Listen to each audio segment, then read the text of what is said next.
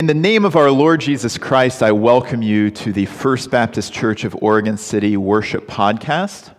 Out of a love for our neighbor and a desire to protect the most vulnerable among us from this awful virus that's ravaging our state, our nation, and our world, we have chosen to suspend in-person worship services for the time being.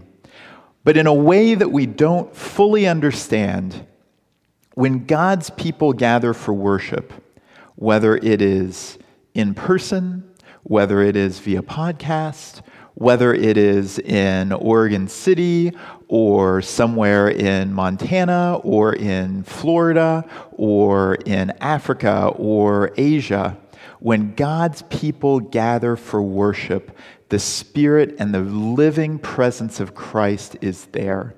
And we are all worshiping together, even though we are very distant. And it's always been that way. And it will always be that way until Christ returns to earth to establish his eternal kingdom, and we will worship with him face to face. And we won't have to worry about viruses or diseases or death. But until then, in this imperfect world, we do the best we can. We realize that we are, as we listen to this, as we worship together, we are worshiping in the very presence of the resurrected Christ. And we hope that you are experiencing that presence of Christ right now. We are in the midst of our World Mission Offering Month. The World Mission Offering is a vital offering that we take every October. The American Baptist missionaries that are in the field are responsible for raising their own support. They are to contact churches, they're to contact individuals, to help them financially be able to be in the field. And that doesn't just include living expenses, that includes expenses for supplies, that includes expenses for travel, that includes expenses for helping people in the places that they're serving. And sometimes, unfortunately, those appeals for financial help come up a little short. And that's where the World Mission Offering comes in. The World Mission Offering provides missionaries in the field with the financial safety net they need to focus their time on ministry and less time on fundraising if they have those gaps in their budget. And so our church participates in this every year because we believe that the Word of God has to go out from God's church. It goes out from our church of First Baptist of Oregon City into our neighborhood, into our communities, and it goes out all around the world. A few weeks ago, we got to hear from the Borquists, which are our two missionaries that we support, and they told us about the work that they are doing in the Asia-Pacific region, and it's just remarkable what they're doing, but they wouldn't be able to do it without our support. Our goal for the World Mission Offering for our church is $750, and as of the last time we checked, we are about 1/3 of the way there, and we are about a little over halfway through the month of October. And so if you are a part of our church and you're listening to this and you would like to help, you would like to donate, you can mail a check to our church address, our church mailing address, which is on the website, onebaptistchurch.org. You can also go to the International Ministries page. If you're not part of our church and you're listening to this, you can go to the International Ministries website, which I don't know, but you can Google it. And there is a link there that you can donate to the World Mission Offering as well. We do ask that if you're part of our church body, that you would send your check in to us. That way we're able to keep track as to how close we are to that goal. But even if you can't financially support right now, pray for our missionaries. Pray for the people who have left their homes and followed God's call into the mission field. And far away from home, they're dealing with the same things that we are here at home when it comes to COVID, when it comes to a lot of the issues that we've faced over the past several months. So keep them in your prayers, whether you can or can't give, because whether it's financially or through prayer, we absolutely support and love our missionaries in the name of Jesus Christ our Lord.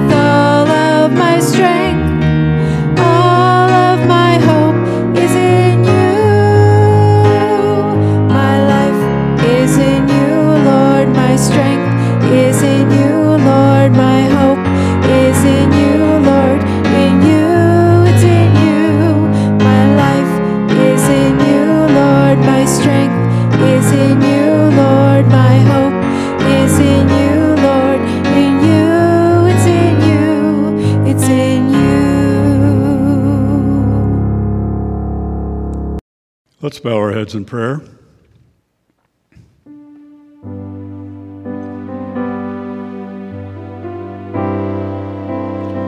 Dear Father, you are the God who yearns and waits for us. We are strange conundrums of faithfulness and fickleness. We cleave to you in all the ways that we are able. We count on you and intend our lives to be lived for you. And then we find ourselves among your people who are always seeking elsewhere and otherwise. So we give thanks that you are the God who yearns and waits for us, that our connection to you is always from your side, and that it is because of your goodness that neither life nor death, nor angels, nor principalities, nor heights, nor depths, nor anything in creation can separate us from you. We give you thanks for your faithfulness, so much more durable than ours. Lord, I pray for those in our congregation who are not feeling well and for those who are undergoing chemotherapy treatments. Be with them, Father, and give them comfort during their time of trial. If pain is involved, please erase it.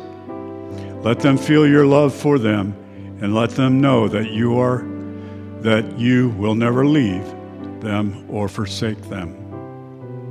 Be with those who are having financial difficulties because they lost their job or they can't earn enough from their business because of the COVID crisis. I pray they lift up that need to you and partner with you for a solution.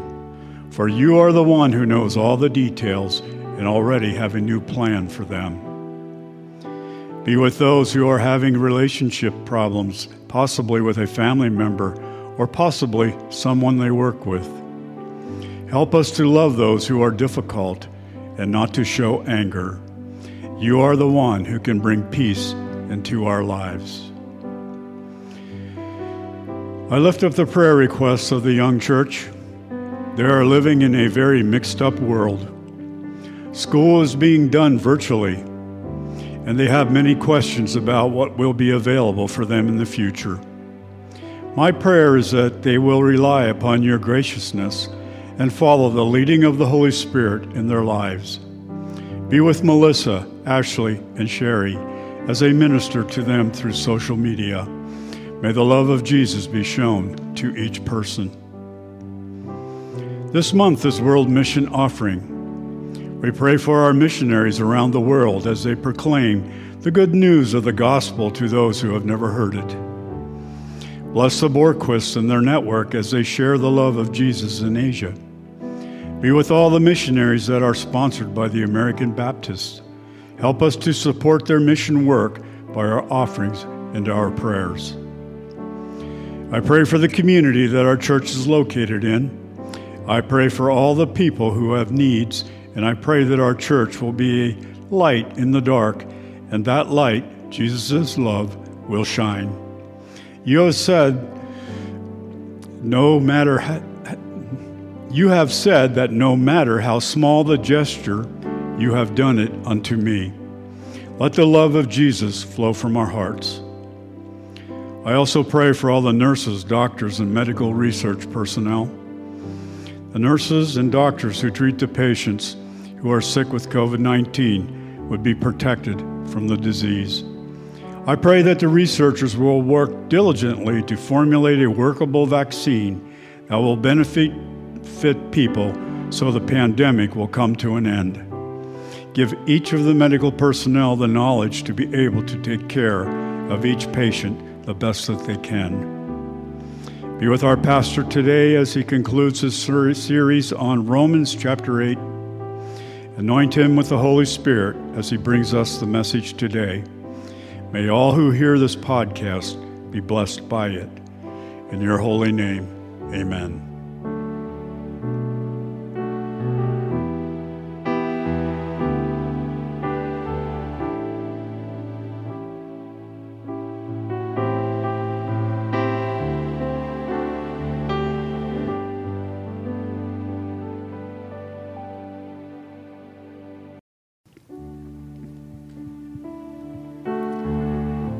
Hear the word of the Lord. The king proclaims the Lord's decree. The Lord said to me, "You are my son. Today I have become your father. Only ask, and I will give you the nations as your inheritance, the whole earth as your possession." Abraham picked up a knife to kill his son as a sacrifice. At that moment, the angel of the Lord called to him from heaven, "Abraham, Abraham!" "Yes," Abraham replied, "here I am." "Don't lay a hand on the boy," the angel said. "Do not hurt him in any way, for now I know that you truly fear God. You have not withheld from me even your son, your only son." The Lord told Moses, "When you arrive back in Egypt, go to Pharaoh and perform all the miracles I have empowered you to do. But I will harden his heart so he will refuse to let the people go. Then you will tell him, 'This is what the Lord says. Israel is my firstborn son. I commanded you, let my son go so he can worship me.'" When Israel was a child, I loved him and I called my son out of Egypt. But the more I called him, the farther he moved from me, offering sacrifices to the images of Baal and burning incense to idols. I myself taught Israel how to walk, leading him along by the hand. But he doesn't know or even care that it was I who took care of him. I led Israel along with my ropes of kindness and love. I lifted the yoke from his neck, and I myself stooped to feed him. Come back, we beg you, O God of heaven's armies. Look down from heaven and see our plight. Take care of this grapevine that you yourself have planted, this son you have raised for yourself. While they were in Bethlehem, the time came for Mary's baby to be born. She gave birth to her firstborn son. She wrapped him snugly in strips of cloth and laid him in a manger because there was no lodging available for them. 8 days later, he was named Jesus, the name given him by the angel even before he was conceived.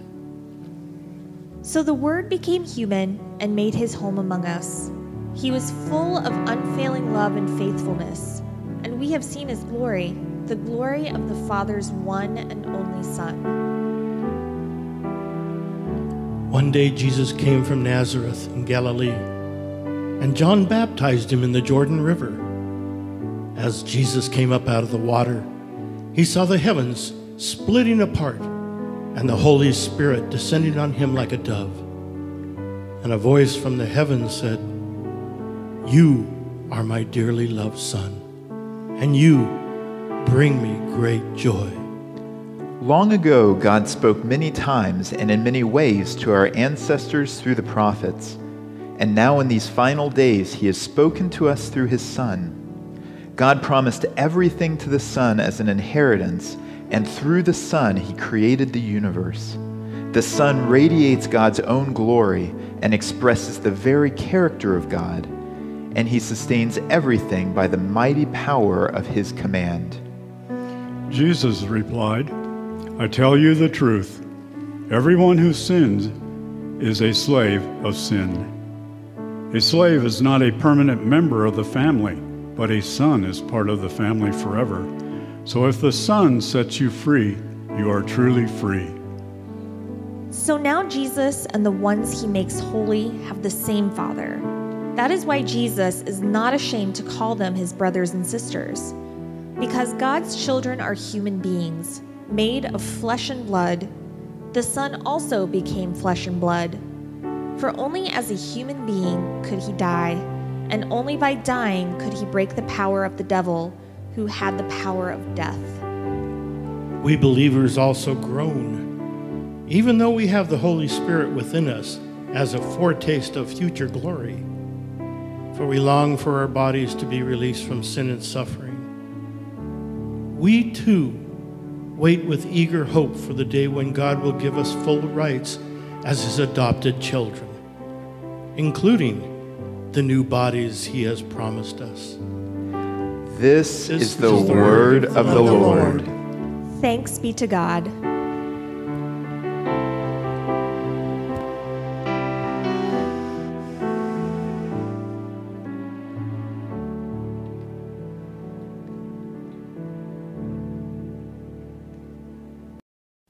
Our scripture for the morning comes to us from the book of Romans, chapter 8, verses 1 through 17. And if you've been paying attention over the past few weeks, we have been reading Romans in reverse, or at least chapter 8 anyway, because we started at the very end passage and then have worked our way backwards through the whole chapter. And if you had to ask me, why did we do it that way? I don't know.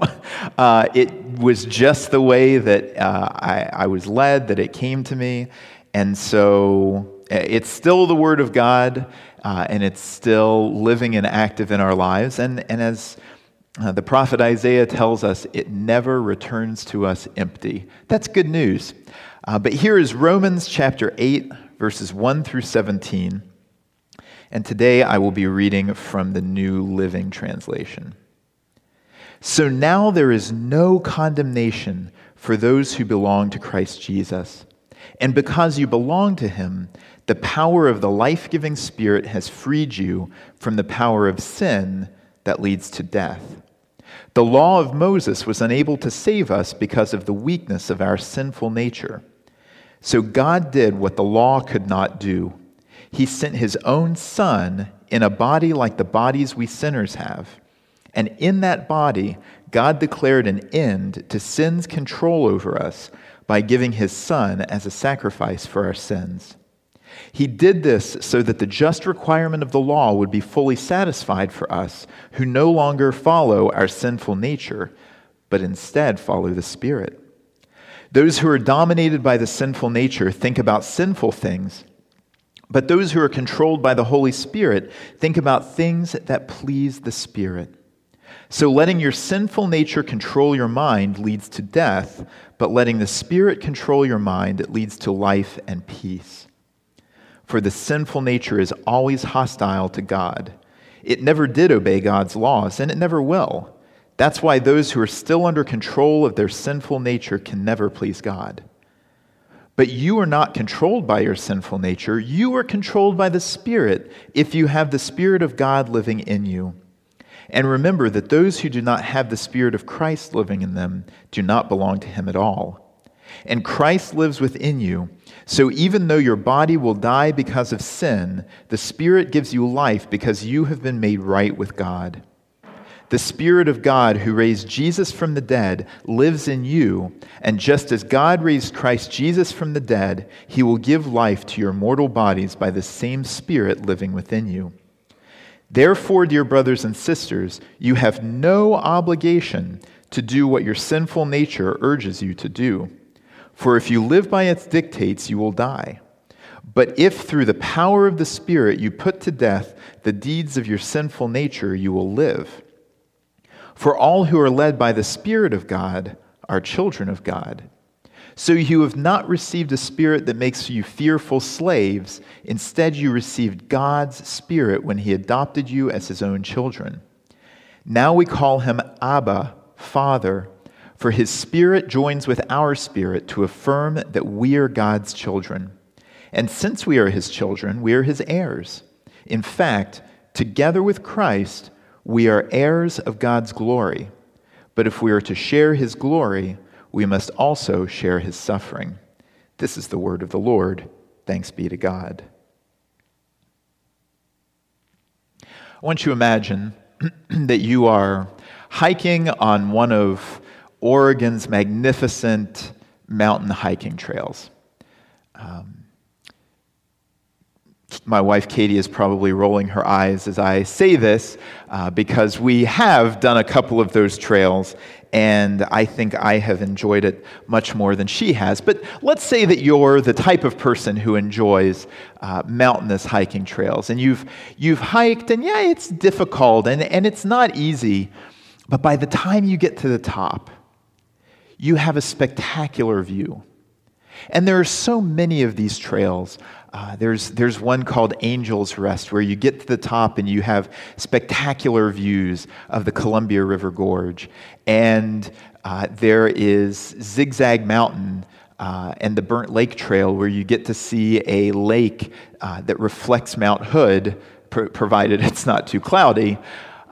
And you have the Timberline Trail on Mount Hood, where you can hike all the way around Mount Hood, not in one day, but you can see some really incredible views from up there. And so you've gone to all of this effort, and you've worked all day to get to the top, and you get to see that spectacular view, and it's unblemished, and it's beautiful, and just breaks your heart. And you have really just put the work in to see that spectacular view. Now imagine a year or two later, you want to show somebody that same spectacular view. And so you're going up with this person. Maybe it's a friend, maybe it's a loved one, maybe it's a child. And so you do the same hike. You put in all of the effort to get to the top of this, and you look out, and somebody has put up billboards all through the valley. And they have completely blemished the view. This is kind of what we see in Genesis chapters 1, 2, and 3, is we have two different views on creation in Genesis chapter 1 and 2. And it's a creation where everything is as it should be. And God declares everything very good. And God blesses it all, and he puts humanity in charge of stewarding creation and naming and caring, naming animals and naming plants and caring for creation and looking after each other. He creates, in chapter 2, he has created Adam, and he sees that Adam is lonely, and so he creates Eve so that they can share the burden of the work together. Well, then in chapter 3, it all goes wrong. And that pristine image of God's creation is broken by sin. And when we see the destruction that sin has caused, we see how this brokenness mars and smudges the goodness of God's creation, because now everything is subject to decay and to death and to ruin. And when we look at this passage that Paul has laid out for us in Romans chapter 8, we see one of the most rich theological passages in the entirety of Scripture, because it acknowledges this state that we are in, but it also acknowledges what Christ has done. When we are faced with the decay of the world, sometimes people want to write off the whole thing. When we see the destruction and the chaos and the evil that is apparent and present and active in our world, we sometimes want to write off the whole world as evil. And when we read this passage, we are sometimes tempted to read this battle between this back and forth that Paul does with flesh and spirit, and we're tempted to say that anything material is bad because it's corrupted, it's decayed, it's flesh, and anything spirit is good because it's of God, it's of Christ. And when we do that, we are misunderstanding Scripture. Plain and simple. Because we can't ever write off God's creation. God has made it, God has blessed it, God has called it good. And when we read this word flesh and we hear about the sinful nature, it isn't about the things themselves being evil. Just like whatever fruit it was that the serpent had tempted Eve with, whether it was an apple, as a lot of Renaissance painting depicts it, or a pomegranate, which is what some people think it is. If you have ever tried to eat a pomegranate, the likelihood of it being a pomegranate goes down because those things are bloody hard to open, and the juice goes everywhere, and it looks like you accidentally nicked your finger in the kitchen a lot worse than you thought it did. So we'll say it was fruit and leave that to your imagination. The fruit that Eve ate was not in and of itself evil. It was the fact that she was told not to eat it. Adam and Eve were told not to eat that particular piece of fruit. This isn't Snow White. The fruit's not poisoned. It was just out of bounds.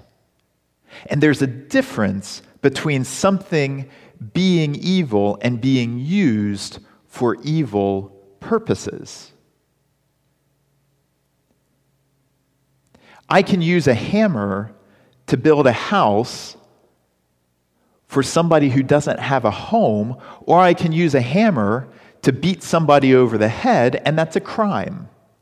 That's bad. Don't hit people in the head with hammers if you don't get anything else this morning.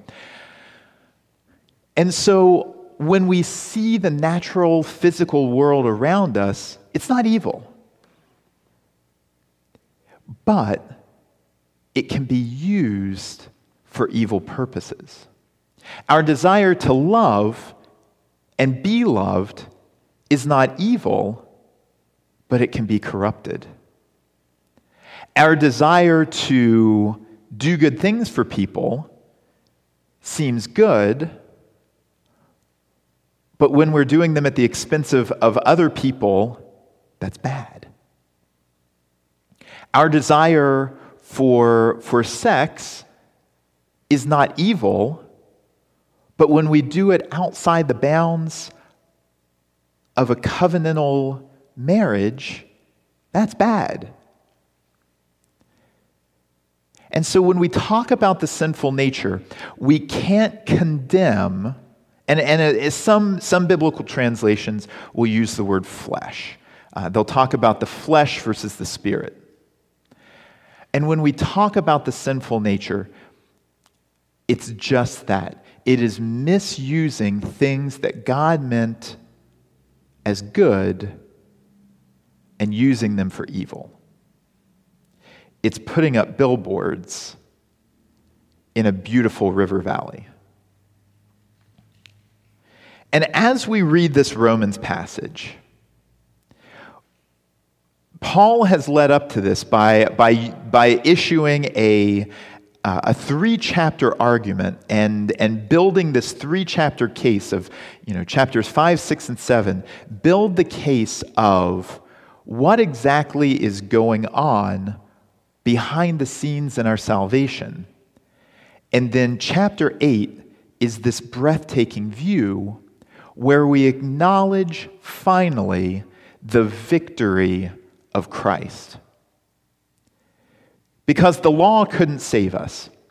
The law could only be a standard by which we would fail. It couldn't save us.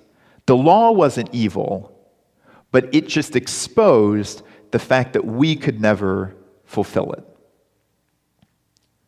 We are not evil, we're broken, and so we naturally do not gravitate towards doing things in an unbroken way. I think all you kind of have to do is look around at a lot of situations in the world presently and the world past and see that there are people who take advantage of other people, and there are people who have enslaved other people, and there are people who have oppressed other people.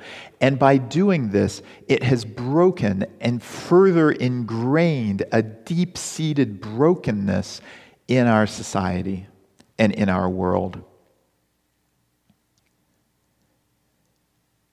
And everything seems kind of bleak if you go back and read chapter 7. But then there's chapter 8. And just like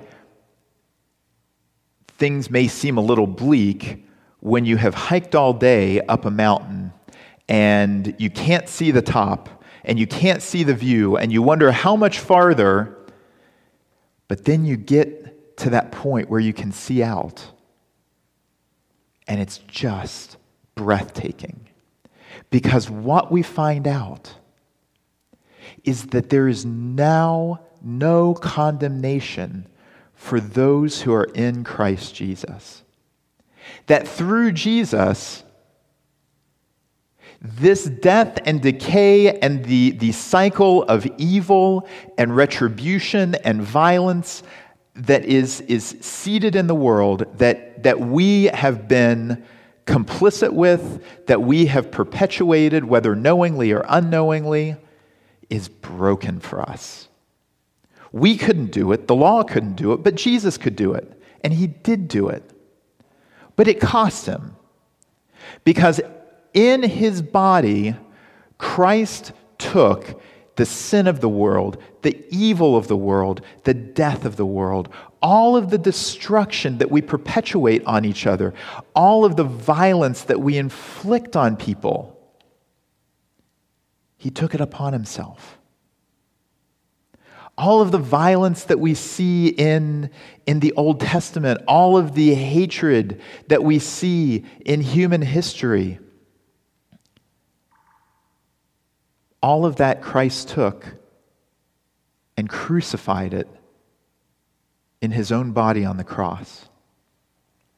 And he rose again, claiming victory over that sin and death. God raised Jesus from the dead and showed that there was now no longer any power that could defeat Christ.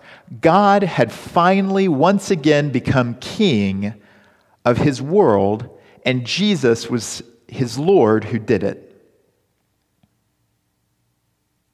God raised Jesus from the dead and enthroned him in victory, and now we who are in Christ, those of us who say Jesus is Lord, are in Christ, and we share in this victory.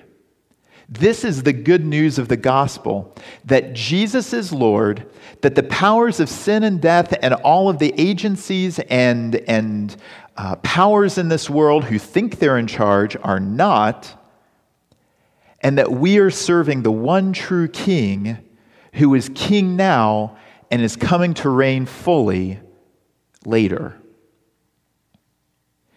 It is through Christ that we have our victory. And through Christ, we are filled with the Holy Spirit. Now, this doesn't mean that we are in this situation like Looney Tunes, where the angel is sitting on one shoulder and the devil is sitting on the other shoulder, and the angel is whispering good things for us to do in our ear, like, oh, you should, there's a man over on the corner and he has a sign that says needs food, you should take him a sandwich, where there's like a devil on the other shoulder, it says there's a man sitting on the corner, squirt him with ketchup. That's not the situation that's going on here. It's so much better. Because the Holy Spirit isn't just sitting on our shoulder telling us what to do. The Holy Spirit isn't just some sort of nebulous idea that shows up in mysterious ways in our world every now and then. The Holy Spirit animates us. It fills us. The Holy Spirit is the air that followers of Jesus breathe. It is the life that enables us to live the life of Christ. It is the batteries in the Energizer Bunny. It is there's no other way that I can put it, but it is life. The Holy Spirit, if we don't realize that it's the Holy Spirit that's enabling us to live out the ways of Jesus every day, then we're going to keep going back to this sinful nature over and over and over again. And there are people who claim Jesus, but who have not yet allowed the Holy Spirit to be the animating force in their life. And biblical commentators who have written about this passage have pointed to the thought that Paul was dealing with this in the Roman church, that there were people who were claiming Christ but not living the ways of Christ. There were people who were claiming to be followers of Jesus, but they were still very much participating in the Roman ways, which almost every Roman way was tied into the worship of one of their pagan gods. And so as These followers of Jesus in Rome were struggling to understand what it meant to be a follower of Jesus. Some of them had gone back to their sinful nature. And we still see that, sadly, playing out today. Because sadly, there are followers of Jesus who don't look very much like Jesus. There are people who claim Christ but also hate their neighbor. There are people who claim Christ but also are avid proponents of violence in the world. There are people who claim Christ but they're just nasty, boorish people to be around. And I'll admit, I've got my days. I would say ask Katie about that. Please don't ask Katie about that. I've got my days where Christ shines through brighter. But I've also got my days where I struggle with giving my whole lungs to be filled with the breath of the Holy Spirit. And that's okay, as long as we keep going back to the Spirit and saying, I want more of you, Holy Spirit. Because Christ has brought us the victory over sin and death, but the Spirit brings that life into us every day as a promise that, yes, you can live this life out, but also as a promise that someday our struggle against the sinful nature will be put away when Christ returns. The sinful nature brings death, and you don't have to look too far to see that. You don't have to look too far to see people who have made bad choices, regrettable choices, and it's brought ruin and chaos into their life. But this is the good news of the gospel, is that the Spirit brings life. There is no death that the life of the Spirit cannot overcome. The Spirit brings to us that victory of Christ. And then it does one magnificent thing, is that it puts us in a family. And it doesn't just put us in any family. It puts us straight into the family of God, where Jesus is not just our Lord, but He's our brother.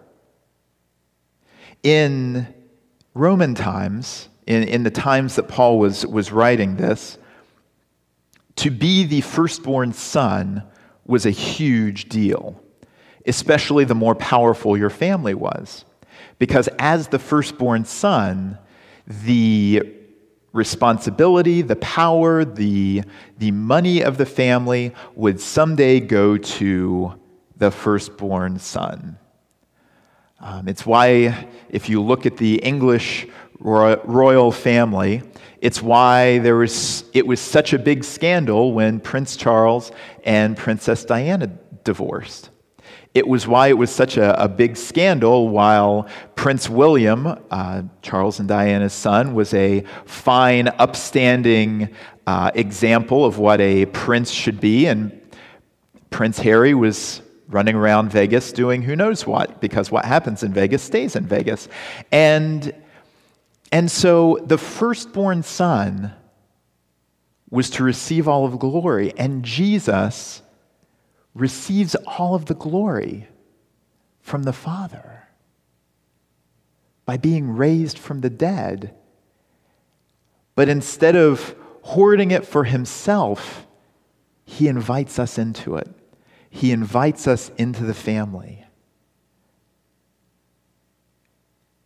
Jesus just keeps making the table bigger and bigger and bigger for us, because that's what Jesus does, is he makes more seats at the table. He invites us to family dinners. He invites us to the love of the family. It doesn't come easy.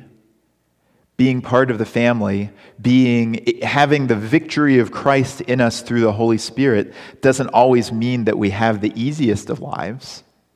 In fact, it explicitly says in the last verse, if we are to share his glory, we also must share his suffering. And if we are to be a part of the family called by Jesus, then we must be willing to share in the suffering of Christ, which was for the sake of the world.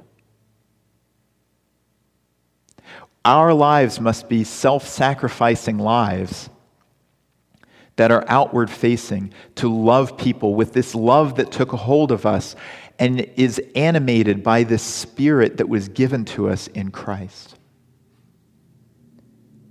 Because that's the gospel, that Jesus is Lord, and we have this victory breathed into us every day if we'll just make some room for it. My grandmother, my mom's mom, was a very prayerful woman. You would go into her house and would not be able to tell if she was praying or asleep. It was about 50-50. And so I remember I went into her house for the last time when she was alive in October of 2003. And she'd had struggles with congestive heart failure. And by Thanksgiving of 2003, she was with our Lord.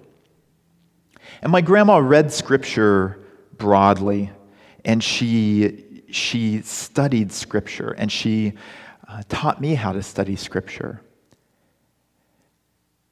And so I had gone to see my grandma. I was home for the weekend. I was going to go back to college that afternoon. I was a sophomore. It was a Sunday afternoon, and I wanted to get there before it was too late so I could finish the homework I'd procrastinated. And so I went into her house. And I remember I went in a little bit of a hurry. But I sat and I talked with her. And my grandmother knew the Scriptures. Remember this. And as I finally knew, it was time to leave, I needed to go. She was getting tired and I needed to get out the door. I told her I loved her, and I stood up to say goodbye. And she said, "Remember, you're a child of the King." And my grandmother knew what that meant for me. My grandmother meant that being a child of the King was enough to raise the head of the lowliest beggar, as C.S. Lewis wrote, and it's enough to humble the proudest king. She knew that it meant me waking up every morning and choosing Jesus, but also going back to Jesus every day that I failed. She knew that it meant a seat at the table for me, but she also knew that it meant suffering for the world that God so loved. And so when we think about being people who are filled with the Holy Spirit, having been redeemed by the victory of Christ, remember, we are children of the King.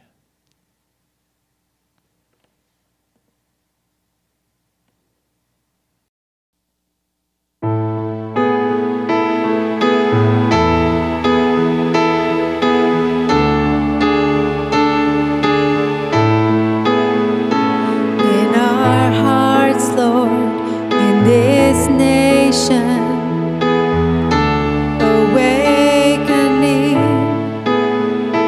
Holy Spirit.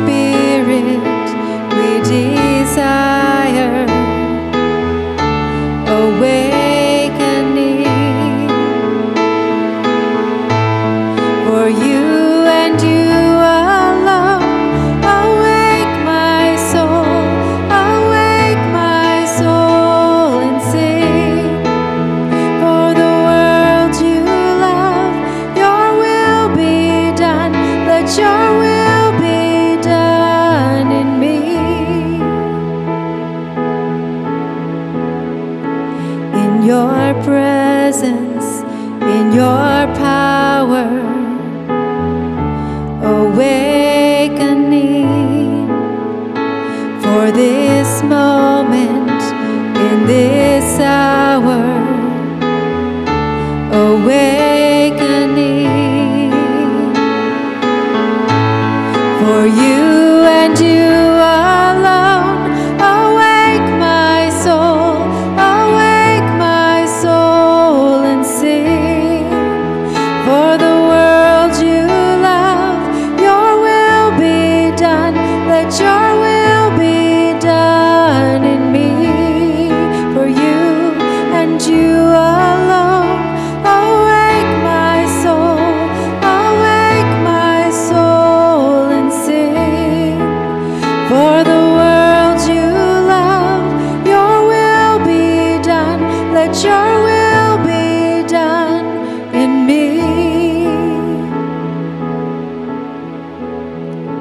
In our hearts, Lord, in this nation, awakening.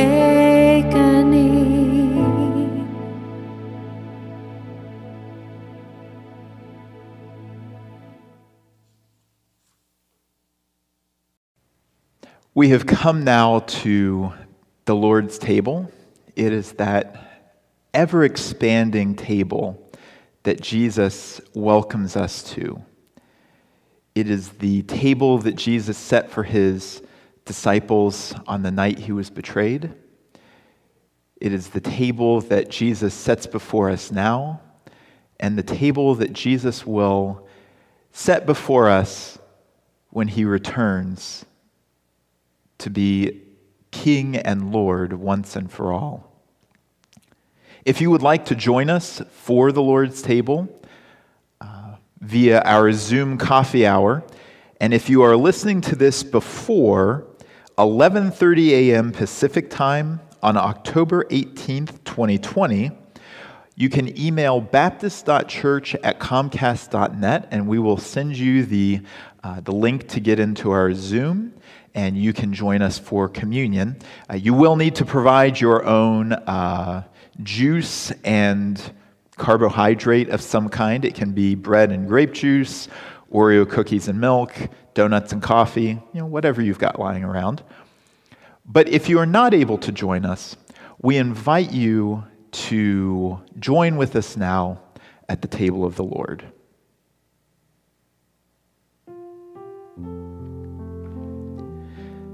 The table of bread is now to be made ready. It is the table of company with Jesus and all who love him. It is the table of sharing with the poor of the world, with whom Jesus identified himself. It is the table of communion with the earth, in which Christ became incarnate. So come to this table, you who have much faith, and you who would like to have more. You who have been here often, and you who have not been for a long time. You who have tried to follow Jesus, and you who have failed, come. It is Christ who invites us to meet him here. In this we proclaim to you a mystery. Christ has died, Christ is risen, Christ is coming again. Let us pray. Loving God, through your goodness we have this bread and cup to offer, which has come forth from the earth and human hands have made. May we know your presence in the sharing, so that we may know your touch and presence in all things. We celebrate the life that Jesus has shared among his community through the centuries and shares with us now.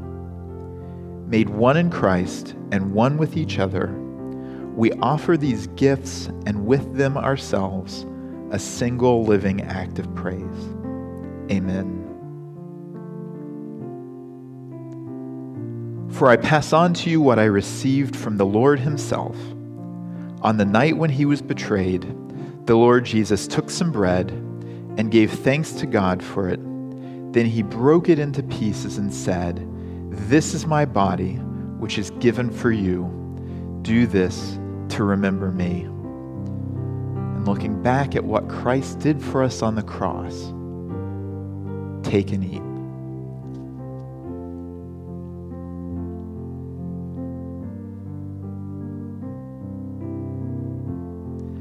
In the same way, he took the cup of wine after supper, saying, "This cup is the new covenant between God and his people, an agreement confirmed with my blood. Do this to remember me as often as you drink it." And looking back at the victory that Christ won on the cross, and looking forward to drinking this cup when Christ returns, take and drink.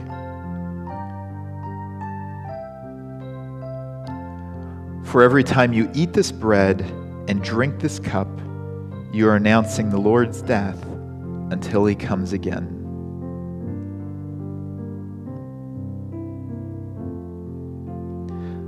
Let's pray. Almighty and everlasting God, increase in us the gifts of hope, faith, and love, and that we may obtain what you promise, make us love what you command. Through Jesus Christ our Lord, who lives and reigns with you and the Holy Spirit, one God, forever and ever. Amen.